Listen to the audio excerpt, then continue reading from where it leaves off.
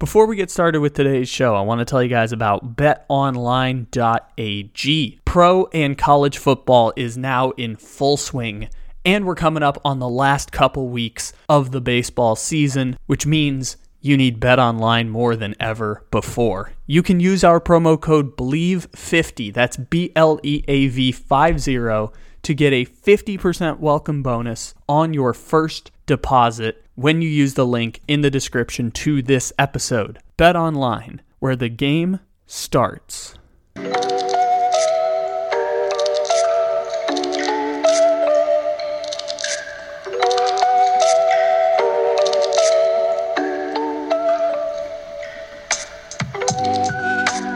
Good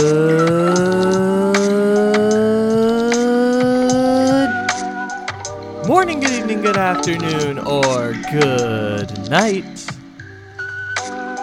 However and whenever it is you may be listening, thank you for stopping into another fantabulous episode of the Take It Easy podcast, live on the Believe Podcast Network, except it isn't live because it is, as always, a podcast. Welcome everybody. I hope you all are having a fantabulous Friday, however and whenever it is you may be stopping in. Today is, of course, September 23rd, according to my count. It may not be that according to your count, but we appreciate you stopping in, however and whenever it is that you may be listening.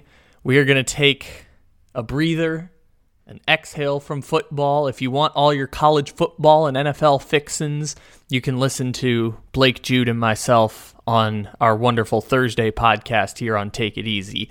You can listen to Wednesday's show, in which I did 45 minutes about Trey Lance and his injury. You can listen to our NFL Monday show from Monday, of course. And you can listen to myself and Cam from DSD going at it on Tuesday. So we're going to take a break from football here, and we are going to move into Major League Baseball to head into the weekend, because we have our good friend Bob Nightingale joining us once again here on the show. Bob joins us periodically. He is a national USA Today baseball writer. Many of you have seen him as a newsbreaker on Twitter as well. He does a lot of great work covering baseball, and he stops by every now and again to talk to us. So we're going to do baseball here on a Friday.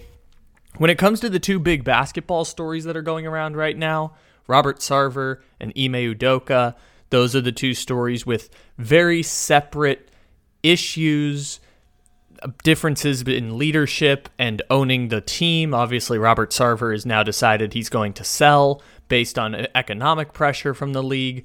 Those are stories that I don't think we have enough details on to really do an in-depth story, so perhaps next week we'll do an in-depth Robert Sarver story once again. If you want the initial conversation and the details from Baxter Holmes, you can check that out over on the podcast we did last week.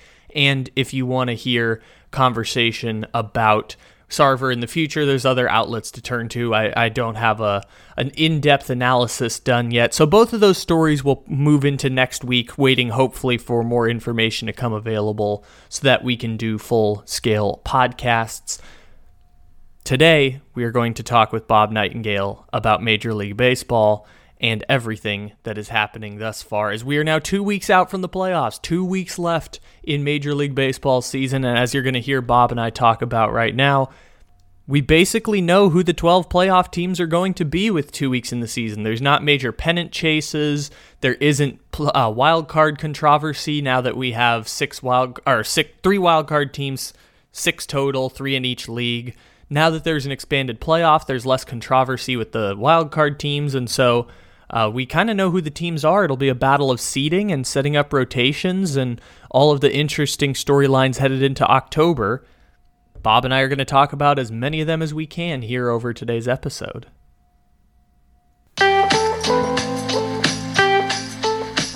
Joining us once again on the show is Bob Nightingale of USA Today.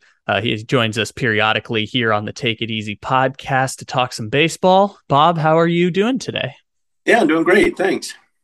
So we're coming up on the end of the season. Most of the teams in the playoffs, we know now a lot of it's going to be about seeding up to this point. So I'm interested in that, but obviously it's difficult to know how seeding is going to play out because, like, for example, in the American League wild card, all the teams are separated by like one game right now. But we kind of have an idea of who the teams are going to be. Maybe Milwaukee has a late season charge, but anything interesting now that we basically know who the 12 playoff teams are going to be? No, just kind of seeding. I mean, both are up in the air. In the American League, it means a whole lot more because that number 4 spot is wide open. That way, you get to host those 3 games. So it'd be fascinating if it's Seattle. Never having a playoff game since 2001, and it'd be a shame for them to make the playoffs and go out first round, not play a single game in front of their own home fans. Yeah, and that's an interesting thing I think about as a Padres fan, where there isn't a chance that they're going to play at home because they're going to be either the 5 or the 6 based on seeding with Philadelphia. It would be fascinating to watch Seattle play a series against either Tampa or Toronto in that 5-4 matchup, just because of how those pitching staffs are set up between all 3 teams. Obviously, McClanahan just got hurt, so that changes the math a little bit for Tampa, but Seattle versus either of those teams would be a great first round matchup in front of those Pacific Northwest fans. It would be funny if it's a Seattle and Toronto in Seattle, just because when the Blue Jays go to Seattle, it's all filled with the Blue Jay fans, since it's so close to Canada. So even though they'd have the home field advantage, there would be a ton of fans there rooting for the Blue Jays. Yeah, the people from Vancouver come on down. And if we're talking about a playoff game, because this would be Toronto's first playoff appearance in, I think, 6 years or 5 years, going back to the team that had obviously Batista and David Price and made it to the ALCS. Yeah, first up, full season. Mm-hmm. Full season. I think they were there in 2022, but of course that Yep. wasn't a full season. That's right. They I forgot they played Tampa that year. That series happened so quickly. I forgot that Toronto did make the playoffs that year. Uh, uh, In fact, I was covering. I think I was in San Diego 21 straight days in the Gaslamp District because that year all the American League playoffs were in San Diego. So covered the Cardinals series against the Padres, and then stayed for throughout, the Yankees, Astros, everybody else. Were you there for the game where the Padres came back? It was game 2 of that series, and Tatis hit the famous home run, and Will Myers had 2 homers. Were you there for that game? Yeah, that place got loud, very loud. People going crazy in San Diego. I think that was their first taste of what postseason's like. But yeah, I should say fans are going crazy. It was the fans outside the wall because Mm-hmm. with all the Cardinals and stuff like that. So they were making noise and doing all kinds of stuff. So there were only a handful of fans, family members in the stands, but it was cool to see the vibe. People from the rooftops and from the decks, everything else. That's a super cool memory because it's fond for me as someone who grew up in San Diego. I don't live there anymore, but as someone who grew up there and the Padres never made the playoffs in my entire memorable childhood, that was a fond memory for myself. Yeah. When I covered the Padres, they never made the playoffs either. It came close. They had a great team in '92. About half the team was filled with all stars, but fell just short. Yep, and then obviously 2006 being the last trip before 2020. They'll make it this year though, and I know they've been kind of the talk of baseball a little bit just because of all of their deadline acquisitions regressing after coming to San Diego. It seems like they found a pretty good rhythm over the past week. What have you made of what's gone on with the Padres the last 3 to 4 weeks? It's funny. I think Bob Melvin kind of woke them up. I mean, he aired them out big time in Phoenix after they lost the first game to the Diamondbacks. And, he was very upset after the game, lit into the team the next day, saying, it's, time to wake up here. It's inexcusable the way you guys are playing. And boom, they haven't lost a game since. So it's funny because that's what Atlanta did too. Atlanta lost the first couple of games to the Diamondbacks. Brad Schnicker had team meeting, and they won 14 straight. So maybe the key is to have a team meeting in Arizona.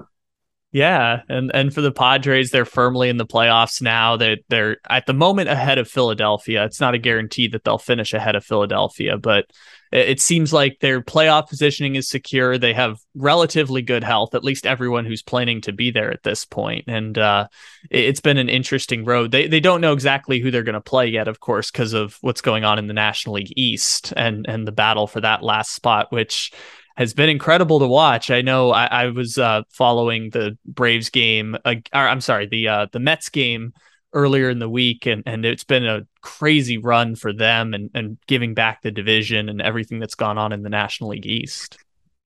Yeah, they could play Atlanta, could play the Mets if the Mets are runner-up, or St. Louis. I think it'd be a fun matchup with them and the Cardinals. I know they're playing, right now this week. But yeah, just to see in St. Louis with Pujols and Molina and Wainwright, there'd be some fascinating theater.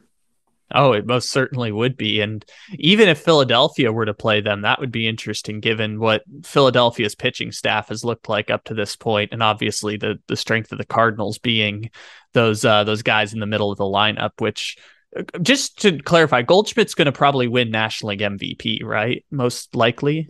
Yeah, he's a heavy favorite. No matter what he does these next 2 weeks or last 2 weeks, things would have to go terribly wrong for him. But yeah, he's definitely the driver's seat. Then 2 through 5 in the MVP is pretty much wide open.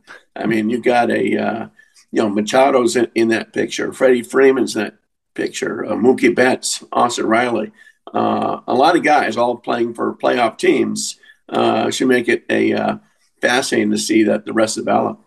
What do you make of Philadelphia so far as they're going to make the playoffs for the first time in 13 years, a team that has consistently underperformed expectations, and this year they've played very well. What have you made of them so far? Yeah, they kind of tease you. They look like they're very good at times. Other times they look awful. They just lost 5 in a row. Almost lost a sixth one, came back, and the Blue Jays being down 3-0 in the eighth. So yeah, it's a good team, but not a great team. I mean, if you're the Padres, I would think that's the team you want to play in the first round if you can. So everyone's hoping that they can play against Philadelphia, and everyone's hoping they can play against St. Louis. That's kind of the math going on in the National League right now. Yeah, I mean, everyone wants to stay away from the Dodgers, of course, and Atlanta and the Mets. I mean, those are the top three teams. I think the Padres could be a sleeper with that rotation, particularly the way Blake Snell is pitching now. In Atlanta, I mean, St. Louis is always dangerous. They know how to win October, so I wouldn't count them out. Who would be the Padres' top of the rotation guy come a 3-game series? Would it be Darvish at this point, or would it be Musgrove, or maybe even Clevenger sliding in somewhere? Yeah, I would go Darvish. He's been very good. What is it, 21 straight starts over 6 innings? He's a horse. I would go Darvish 1, Musgrove 2, and then if I go Snell game 3, he's pitching better than Clevenger now. So I'd go in that order. Okay, so I know Blake Snell had turned it around, and obviously Clevenger has had multiple stints on the IL this year, and I guess it's interesting to hear you say Blake Snell. Obviously, left-hander versus right-hander changes that up too. I'm interested to hear Blake Snell getting back into the rotation for the Padres. Yeah, I mean, the last few starts, he's turning on. I mean, flirting with a no-hitter on Wednesday night against the Cardinals. And but yeah, he's pitching lights out. Usually the Cardinals do very well against left-handed pitchers, but not Wednesday night. I mean, you shut them down. Well, of course, you'd have Pujols and Arenado and Goldschmidt, who, I think Pujols at one point had a 1.2 OPS against left-handed hitting. And that incredible run that he's been on, they dominate left-handers. Goldschmidt's one of the best in baseball against left-handed hitting. So the Cardinals definitely would benefit from that in whatever series they end up playing. Yeah. I mean, but they're a dangerous team. I mean, just, that time of year, I mean, they should have beat the Dodgers last year in the wild card game. They had the lead going in late. So we'll see. But yeah, clearly the Dodgers are the best team on paper, followed real close by with Atlanta and the Mets. But I think the Atlanta and the Mets have a better chance of getting to the World Series than the Dodgers do, just because the way their pitching's lined up. So for the Dodgers, do you think you could put into context how good the Mookie Betts, Trey Turner, Freddie Freeman top of the order has been for the Dodgers? Because there's all kinds of stats about how they have a incredible combined OPS and their abilities to hit not just for power and average, and that 1, 2, 3 has been one of the best in recent memory in all of Major League Baseball. Yeah, I mean, it's one of the top, lineups you can think of in a long, long time. With those guys, and then when you have Cody Bellinger, hitting ninth, you got a pretty good lineup. So yeah, those three guys have been tremendous. Freeman's exactly what they needed. Betts is a superstar, and Trey Turner might be one of the top five players in all of baseball. I mean, this guy is tremendous, and he's going to make a whole lot of money this winter as a free agent. Whether it's with the Dodgers or another team, we don't really know at this point. Yeah, so many teams want him. I think he's going to the Phillies. Phillies need a shortstop. He's from Florida. That way they have spring training there. Gets to East Coast a lot more often. So he's more of an East Coast kid. And we'll see if the Dodgers fork out that kind of money. I don't think they'll want to spend over $300 million. So maybe they grab another free agent. Maybe they take Swans away from Atlanta. Would that slide Turner in as the second hitter on the Phillies at this point, assuming they want Schwarber to keep hitting leadoff? No, I would definitely switch. I would have Turner lead off, especially with the speed and everything else. Next year with the enlarged bases, in the Bach rule, it's going to be a lot easier to get stolen bases. So I'd definitely have Turner leading off. That would be interesting because then Philadelphia would be boasting one heck of a top of the order. If you put Turner with Schwarber and obviously Bryce Harper and still having, Hoskins in there and other guys, that would be quite the top of the order for the Phillies. Yeah, and Real Muto. Yep. Yeah, it'd be unbelievable offense. And Turner provides such great defense too. So he'd be the perfect fit. That would be really interesting. Something I hadn't considered until you brought it up now. I think that would be an interesting move, of course. You mentioned something else with the Dodgers that I found fascinating as we came post-trade deadline was the idea of them putting Muncy, Bellinger, and Gallo all in the same lineup at the same time. And I thought that was interesting because they do very similar things, of course. They play different positions, but they're big lefties who hit for power and low average. But it's worked out pretty well for the Dodgers so far, despite having, players in the middle of the order who have very similar skill sets. Yeah, they can, get these next 2 weeks just experiment with different things. I don't think in the playoffs you want all three guys in the line at the same time. Just too many strikeouts. But they can play around with it now and see which direction they want to go. Would that mean more Bellinger going to the bench? Because obviously he brings the defensive side. Would it mean Gallo being more of a platoon hitter? What do you think that would look like for the Dodgers? I think Gallo would be more platoon. You need Bellinger in center field. He plays outstanding defense. So I would think he's in the lineup no matter what he's doing offensive-wise. Okay, so that's an interesting way for that to play out once they get down to the end there. Over on the American League side, last time we came on, we talked a bit about Cleveland, and now it looks like Cleveland is pretty securely in the third playoff spot in the American League. It's been an interesting season for them because it's been a lot of a similar story to what happened with the Giants last year, where a lot of the players are lesser known names, but they're all producing at a very good level, whether it be Jimenez making the All-Star team or Josh Naylor having the game winner the other day against the White Sox in extra innings. What's been the deal with Cleveland as of, say, the last month post-trade deadline? Well, yeah, I mean, the difference between the Giants and Cleveland is just that Cleveland's got so many great young players. I mean, they're only going to get better. I think they had 15 guys who made their major league debut this year, so I mean, they could run the gamut there for a while in the AL Central. So this, they're getting good starting pitching. The offense is finally clicking. That's always been the troublesome spot for them, and. I don't see them going deep in the playoffs this year, but I think they're getting ready for one more World Series run before Francona is done managing. That would make sense because I feel like even though they would be hosting a series, whether it was Seattle, Toronto, or Tampa, I feel like those teams might be favored in a series against Cleveland just because of how well all of them have played so far this season. Yeah, it'd be interesting. If not, it'd be a 50-50 type thing. But yeah, I agree. Even though Cleveland would be the home team, and who knows how the young guys react under pressure. Who knows how they react with a sold out stadium? They don't draw anybody. So we'll see whether pressure gets them or not.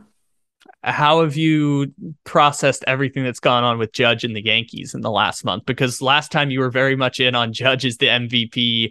Now it's without question because he's hit 500 in the month of September. But what do you think of what's going on with the Yankees? Yeah, I mean, now they're that lineup is starting to gel. Besides just Aaron Judge, I mean, he's a one man wrecking machine there. But some other guys are starting to step up too. Stanton hits a big grand slam earlier in the week. So the whole thing's going to come down to pitching. Outside Garrett Cole, who's going to shut the door for them. Also, the bullpen's been shaky with Clay Holmes and Chapman. So it'll be interesting to see how far they go. But yeah, Judge season is historical. I think you got to go back to Jimmy Fox or something like that in the 30s. Sort of the best season by a Yankee, since the Lou Gehrig Babe Ruth days. We talked about the pitching staff of the Padres earlier. What would be the 3 or 4 pitcher rotation at this point for the Yankees? Yeah, that'd be great question. Outside of Garrett Cole, what do you have? Severino came back, so he'd be top 4 for sure. We'll see about the rest. Taillon should fit in there.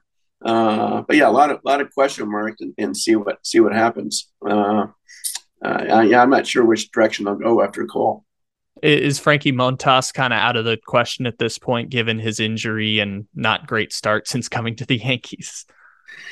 We'll see. I mean, he's back on the injury list. He may not be available for that first round. But yeah, I mean, he had the bad shoulder in Oakland, and now he has it again. So I think they'd be a little leery as far as trusting him in a big situation. So on the other side of the coin, the Houston Astros have looked pretty overwhelming. It looks like they're going to be the number 1 seed in the American League without question at this point. What have you made of Houston and the pitching staff? Obviously now Verlander is battling injuries for them. Is Houston a team that is kind of worried about health come playoff time, or are they going to be a team that should be okay with everything going on by the time we get to October? Yeah, I mean, they're the team to beat in the American League. Verlander came off the injured list and pitched very well last time out. Framber Valdez is a horse. Urquidy. Yeah, Urquidy is in there, but Lance McCullers is pitching very well, so he'd probably be the number 3 starter. But yeah, Garcia, but they're just loaded, and they're going to have the home field advantage throughout the American League playoffs. They're easily the team to beat, I think. Easily the team to beat, given what's happened with the Yankees recently. I've been saying for a while, it feels like it's going to be Astros and Yankees. And of course, baseball's playoffs are random, but the Astros have certainly established themselves as the favorites going on here. Yeah, I think that's what everybody wants is an Astros-Yankees rematch of ALCS. And it'd be pretty cool to see a rematch of 17 World Series too with the Astros and Dodgers. But yeah, I mean, I'm sure Major League Baseball and the networks are all rooting for a Yankee-Dodger World Series. That would be a ratings bonanza.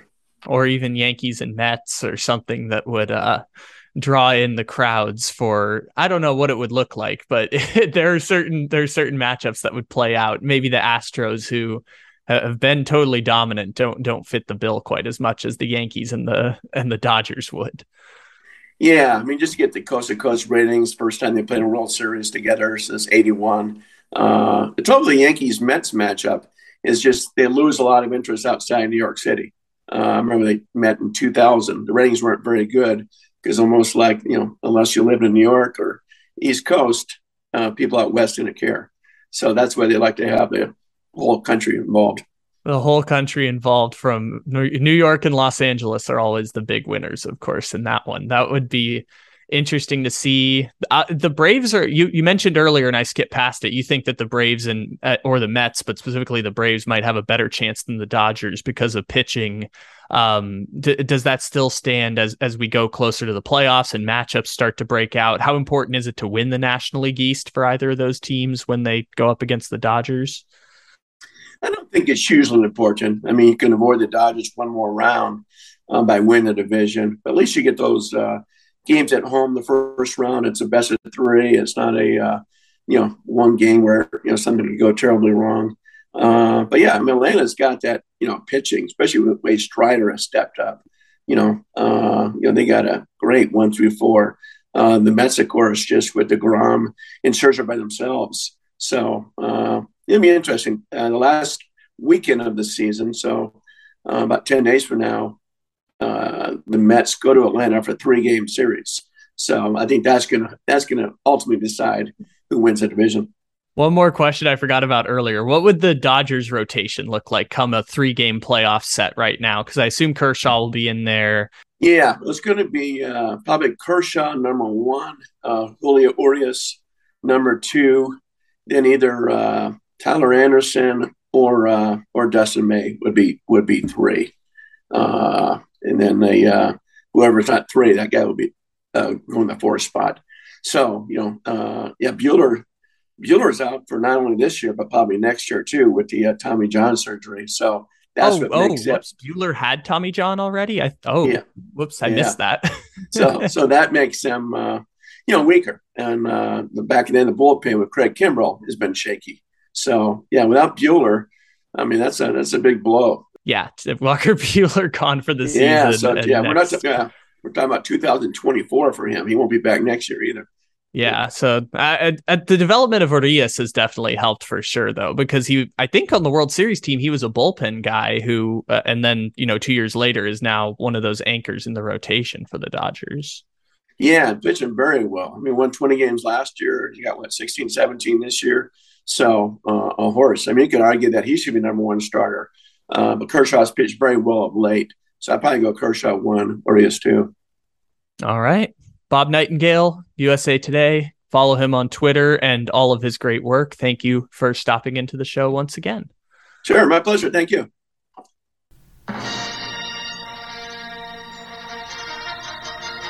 Episode 4. The Holy Dodger Empire continues their reign over the West. In previous years, the Holy Dodger Empire dismantled the once great Royal Cardinals, establishing a new power within the galaxy.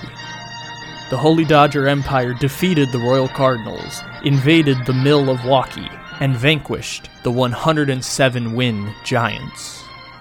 In the meantime, the Holy Dodger Empire pillaged both the Purple Rockies and the Backs of Diamond in Arizona. These invasions increased the Empire's wealth tenfold. Their resources are unmatched, their power is unquestioned. With the West and the Central firmly in control, the Holy Dodger Empire sets their sights on a new conquest, the Eastern Empire State. If the Holy Dodger Empire defeats Master Cohen and his Met army of queens, there will be nothing left to stop them from conquering the galaxy. To the south, a small resistance forms in San Diego. While outnumbered and out-resourced, the Resistance fights for their very existence against the tyranny of the Holy Dodger Empire. It's a changing time in the galaxy. The once great Imperial Nationals of Washington have fallen. Years earlier, the Imperial Nationals once defeated the Holy Dodger Empire at the Battle of Strasbourg. Now, they find themselves bankrupt and selling pieces to the highest bidder. In this collapse, the Holy Dodger Empire captured a great captain known as Mad Max, who helped strengthen the Holy Dodger Empire's hold on the galaxy. However, Mad Max has escaped and defected to Master Cohen and the Met Army of Queens. He will spend whatever years he has left fighting to dismantle the tyranny of the Holy Dodger Empire. And now, the legendary Imperial Captain Juan Soto has joined the Resistance after paying his debt to Kara the Hutt. To San Diego, Captain Juan Soto brings with him the Imperial National's mighty Josh Bell. Joining Captain Soto is Lord Hader, the supreme closer of the Milwaukee, called to fight by the message of the Resistance and the possibility of bringing balance to the Force. The Resistance has paid a heavy price, yet they have never been closer to defeating the Holy Dodger Empire.